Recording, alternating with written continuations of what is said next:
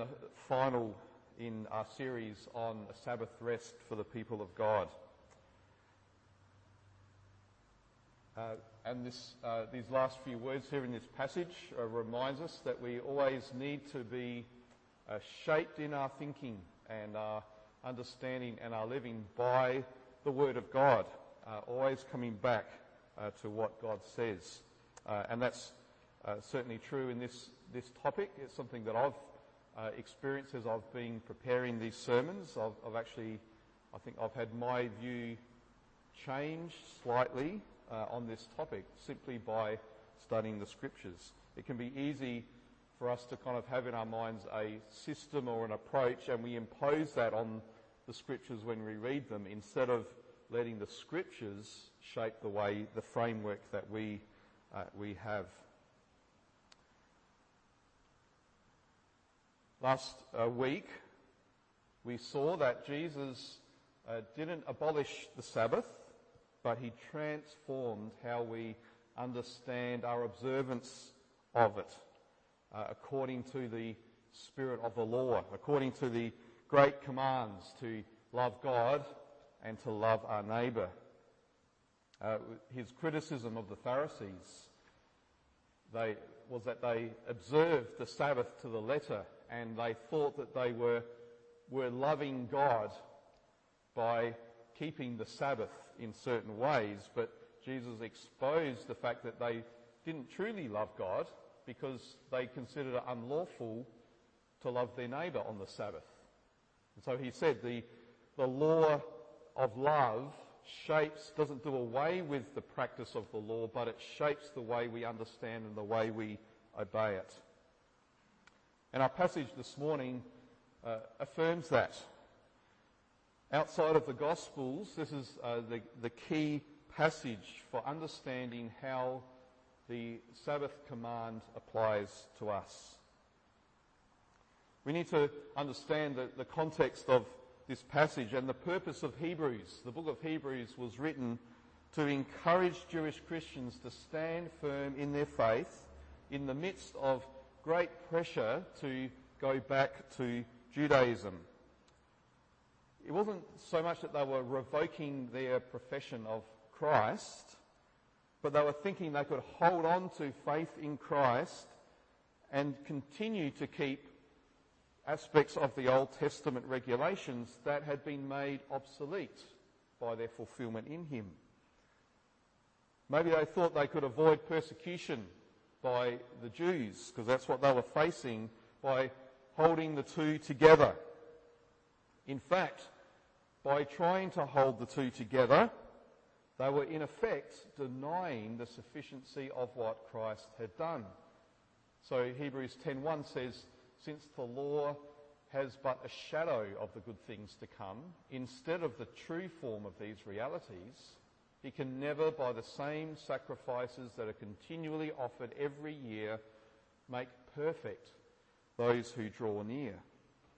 The laws of the temple sacrifices were a shadow of the cross, a shadow that reached back into history, into the past, pointing forward to the once-for-all sufficiency of the cross.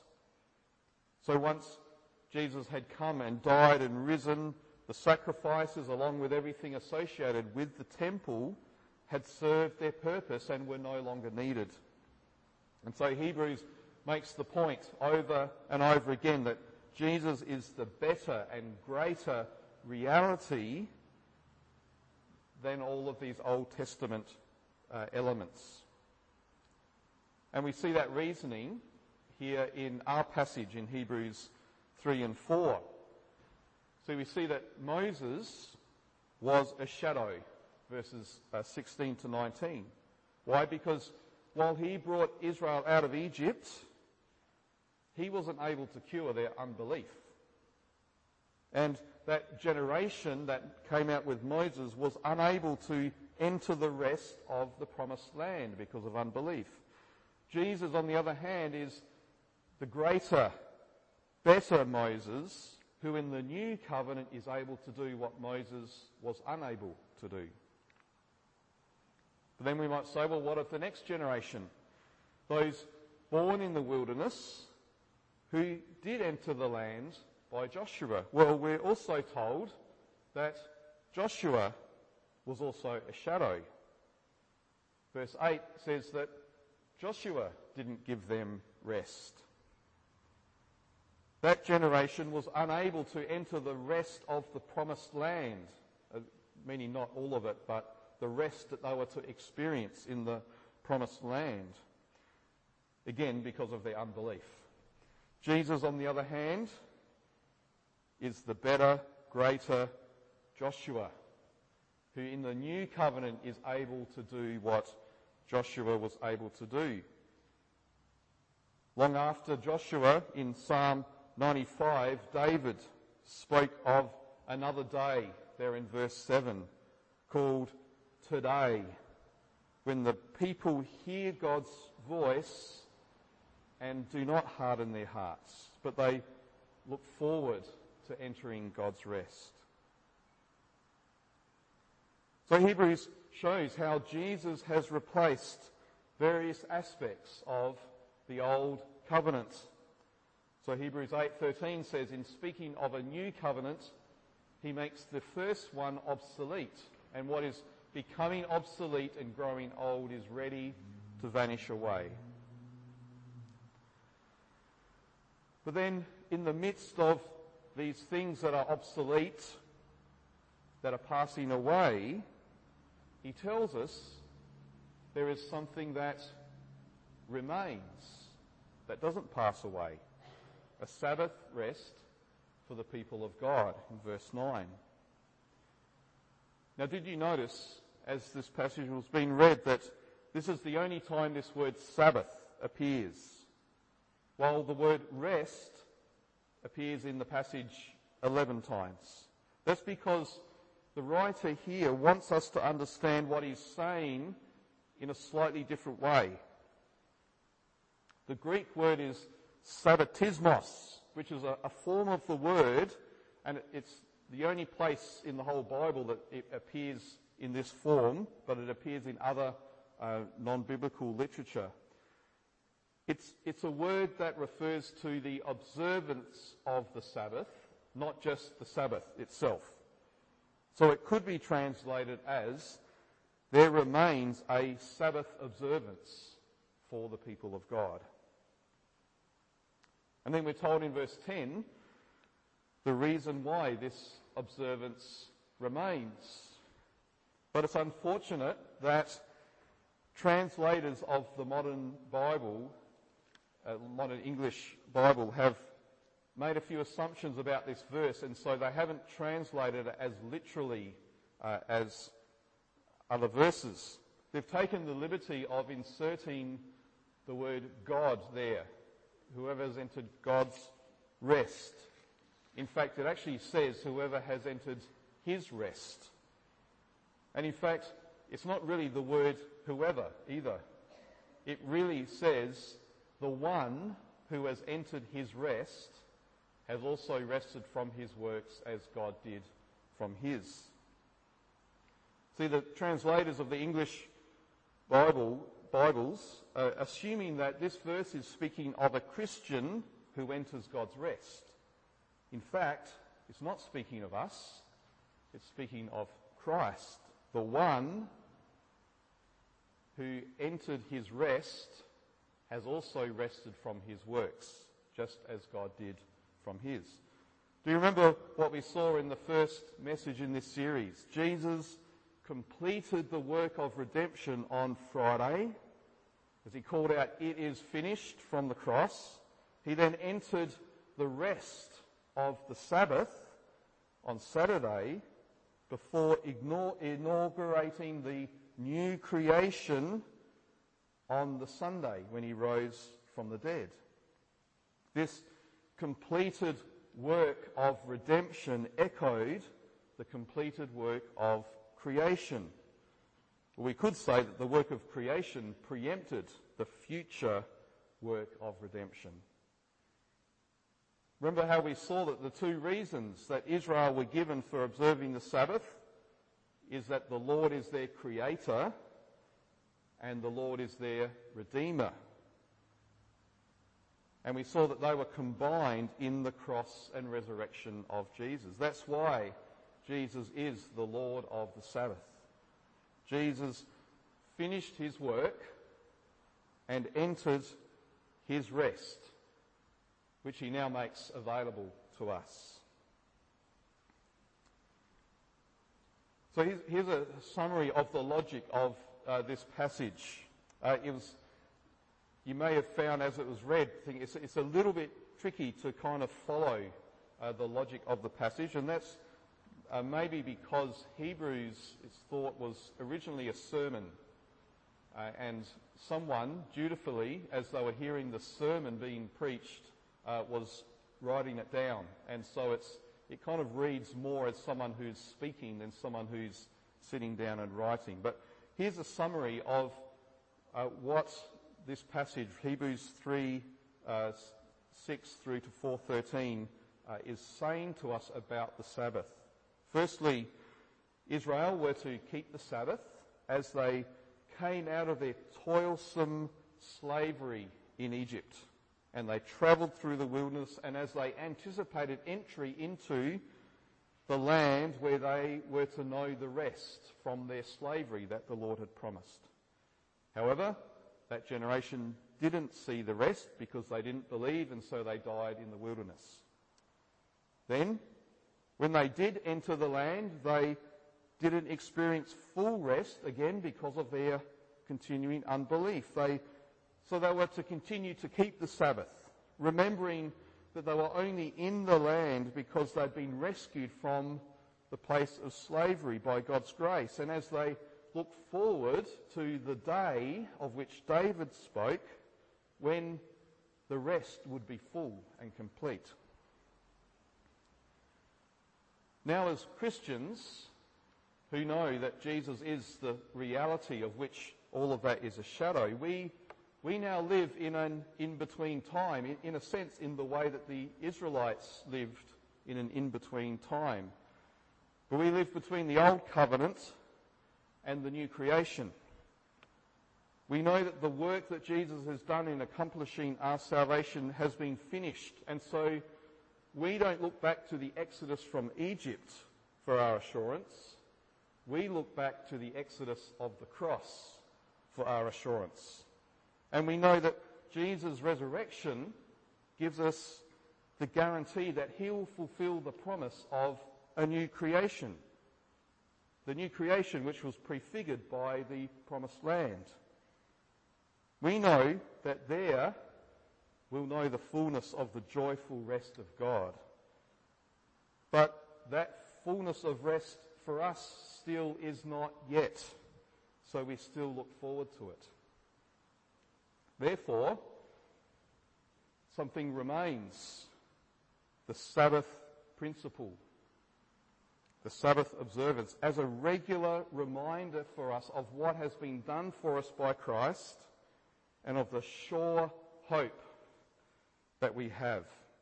The Sabbath remains then as something that we observe. It will only be in the new creation that this idea of a 7-day Sabbath cycle will no longer be needed, because we will stand in perfection. We'll see him face to face. We will, so to speak, be living forever then in the 7th day of the new creation, because of all the toilsome labour of life under the curse and under sin in this world, and death itself will be done away with forever. In this age, we walk by faith, not by sight. We view things as in a dim mirror instead of face to face. We know only in part instead of knowing fully, just as we are known ourselves. And so we still need things that feed our faith and remind us of the sure hope we have. We still need things to pull us back into line when we're prone to wander, to remind us when we so quickly forget, to still our hearts when we give over to anger and fear and anxiety. We need tangible signs to point us to the spiritual realities that are ours in Christ. As we heard from the children's talk this morning, that's why we celebrate communion regularly. It's a tangible, multi-sensory act that brings us back to the reality of Christ. As often as we eat the bread and drink the cup, we proclaim the Lord's death until he comes, 1 Corinthians 11 says. We look back to the finished work of the cross, and we look forward to the yet-to-be-finished work of the new creation. Now, when Jesus comes, that simple rite of communion will come to an end. But until he comes, we continue to observe it. Well, similarly, we continue to observe the Sabbath because it does the same thing for us. We come to hear afresh the good news of the gospel that Jesus Christ has redeemed us by his blood. And we come to encourage one another to stand firm in our sure hope of the day of the Lord. By taking a break from work, which is still often toilsome, by coming out of our regular situation and our routine to gather together as God's people, we're regularly reminded and grounded and pointed forward to the full rest that is to come. What then does Sabbath observance look like for Christians? We've talked a lot about what it meant for the Jews, and I've hinted last week about some things that it means for Christians. Now, this is where we have to tread very carefully, because it can be so easy at this point to slip into legalism, to be like the Pharisees. And there's been no shortage of legalism in the church over this issue. I was just hearing recently a story from, I think, a couple of centuries ago, but it was in Scotland, where a minister, it was in the middle of winter, and one morning, Sunday morning, the minister who lived by the river saw the river was frozen over, and he thought, well, my house is by the river and the church is by the river, so this morning I'm going to skate to church, because he liked skating. So he got out his ice skates and he skated to church. And so he was there with his skates under his arm as people were arriving at church. There was a meeting called after the service by the elders to question whether or not it's appropriate for the minister to skate to church. And there was a bit of debate back and forth, and it came down to this question, well, did he enjoy skating to church? If he did, he shouldn't have done it. Legalism robs joy, but the Sabbath is about joy. It's about celebrating. It's about enjoying God's finished work of creation and redemption. We saw last week that the core command for Sabbath observance was very simple.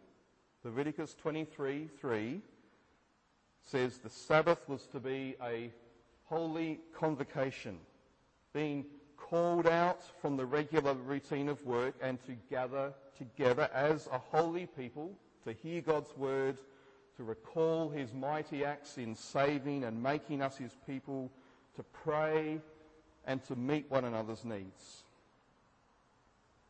We also saw that Jesus stripped away from the Sabbath all of the Pharisaical legalism of all the extra rules that had been added to the Sabbath commands, which had turned the Sabbath into a heavy burden instead of a delightful rest. And so he called people to come to him to have these burdens, the burdens of legalism, removed from their shoulders, to take on his yoke, which is easy and light. Now we also know that under the new covenant, the people of God, as the writer of Hebrews describes us, we're no longer a national ethnic group, as the Jews were, whose obedience to the law is defined by how they practice it as a nation, with all the civil laws that came along with being a nation. And that means that in the spirit of what Hebrews says about the old being replaced with the new, our observance of the Sabbath as the church in Christ is no longer defined by all of those civil regulations. We have a liberty now in Christ to obey the Sabbath principle without being bound then by heavy, complex rules. So what remains then of the Sabbath for the church?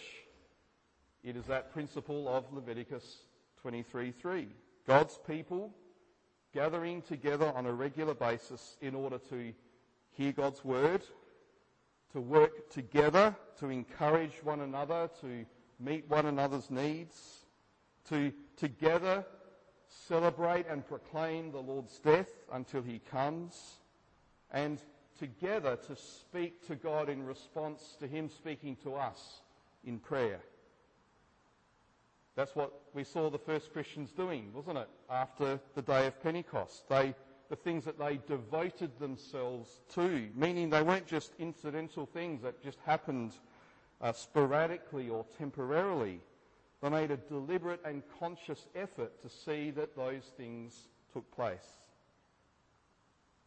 So that's why later in the book of Hebrews chapter 10, we see these words: "Since we have a great priest over the house of God, let us draw near with a true heart in full assurance of faith, with our hearts sprinkled clean from an evil conscience and our bodies washed with pure water." To draw near here speaks of coming before the throne of God, just as the priests would go into the holy place. So there's a personal assurance that I can at any time come into the presence of God. But notice that it's a corporate action. It's let us. We do it together, not just in the privacy of our individual hearts. We draw near to him as a family to worship and pray with the confidence that the Father welcomes us in because of his Son. We're told, let us hold fast the confession of our hope without wavering, for he who promised is faithful. There's that word confession. Remember, we looked at that many weeks ago. This word that means speaking the same word. It's not just my personal belief about my personal hope. It's speaking together with one another of our hope, the hope that we share in Christ, that we know through hearing and believing the Word of God. We're told to let us consider how to stir up one another to love and good works. Well, here's the good works that we do for one another in service of one another and in service of the world around us, both in practical acts, but also in the greatest act of love you could ever show a person, which is to tell them about the hope that they can have in Jesus Christ. It's lawful to do good on the Sabbath, love and good works. And we're told to not neglect to meet together, as is the habit of some, but encouraging one another, and all the more as you see the day drawing near. Obviously, all those things he's just called us to cannot happen if we're neglecting the gathering, the holy convocation of the people of God. And see how this all points forward to the day. What day? The ultimate Sabbath day, the seventh day of the new creation, when God's work of bringing about the new heavens and the new earth will be finished. And we'll hear those words, "Well done, good and faithful servant. Enter into the joy of your master," the joy of God's rest. Now, the moment we add anything to this simple command, extra do's and don'ts, we start the slippery slope into legalism. I want to mention a couple of things that the New Testament doesn't command us in regard to the Sabbath. Firstly, it's not stipulated on which specific day in the week we are to gather to do these things. That's most likely what Paul is addressing when he says in Colossians, therefore let no one pass judgment on you in questions of food and drink, or with regard to a festival or a new moon or a Sabbath. And then in Romans, one person esteems one day as better than another, while another esteems all days alike. Each one should be fully convinced in his own mind. The one who observes the day observes it in honour of the Lord. The one who eats, eats in honour of the Lord, since he gives thanks to God, while the one who abstains, abstains in honour of the Lord and gives thanks to God. So he's not saying the Sabbath doesn't matter. He's picking up on those who say, well, it has to be on this specific day in the week, because there's a day in the week that is somehow better than other days in the week. Now, we know that from very early on, Christians made the first day of the week, which came to be called Sunday, as the day to gather. And the precedent for that was that Jesus rose from the dead on the first day. He appeared to his disciples as they were already gathered on that Sunday. And John makes a point in his gospel of saying it was on that day, the first day of the week, that Jesus appeared. And it was a week later, on the following Sunday, that Jesus appeared especially for Thomas, who hadn't been there the week before. Jesus could have appeared to him on Monday, couldn't he? But he chose to wait a week and appear again as they gathered on the first day of the week. We also know that it was on the first day of the week, 49 days later, that the Holy Spirit fell on those who were gathered on the day of Pentecost. So, because, as I said, Christians don't look back to the Exodus from Egypt, but to the real Exodus of the death and resurrection of Jesus, the first day of the week seems to be the most appropriate day on which to gather. So while it's not a command, we stand in the flow of a good precedent set for us by our brothers and sisters in that first generation of believers who were responding to these eyewitness experiences of the risen Jesus, and who were living in the life and the power of the Holy Spirit. We're also greatly blessed to be living in a time when Sunday still provides us the ideal opportunity to gather. That's why the other great Sabbath activity of sport has gradually taken over Sundays, because it's the day when, generally speaking, most people are free. And since everyone loves the weekend, I think it's very unlikely that Sunday will ever revert to a regular workday. So while we have this wonderful privilege, this wonderful opportunity, why would we not seek to make the most of it to express our identity as the people of God? Martin Luther puts it this way, and I don't actually agree exactly with everything that Luther says about the Sabbath, but I think what he says here is good. But this, I say, isn't restricted, as it was among the Jews, to a particular time, so that it must be precisely this day or that. For in itself, no one day is better than another. Actually, worship ought to take place daily. Because Sunday has been appointed for this purpose from ancient times, it shouldn't be changed. Things may be done in an orderly fashion, and no one create disorder by unnecessary innovation. This then is the simple meaning of this commandment. Because we observe the holidays anyhow, we should use them to learn God's word. Do you know we get our word holiday from holy day? A holiday is a day set apart to be different to the other days on which we do things differently. And if we understand the true meaning of holy, it's in a way that honours God. And thanks to the influence of the gospel on the world, people see the value of having a weekly holiday to rest from our work and to do things that the normal regime of work wouldn't allow us to normally do. People are even prepared to be legalistic about weekends. We demand to have our rights not to work. We complain, or employers complain because they have to pay penalty rates for those who have to work on a Sunday. The world observes a Sabbath, even if they don't call it that or realise where it came from. What a wonderful opportunity then for us to use this wonderful gift from God for His glory then, both encouraging one another and sharing and proclaiming our hope, being lights in the world by showing the world what it means to really know the true rest that comes from God.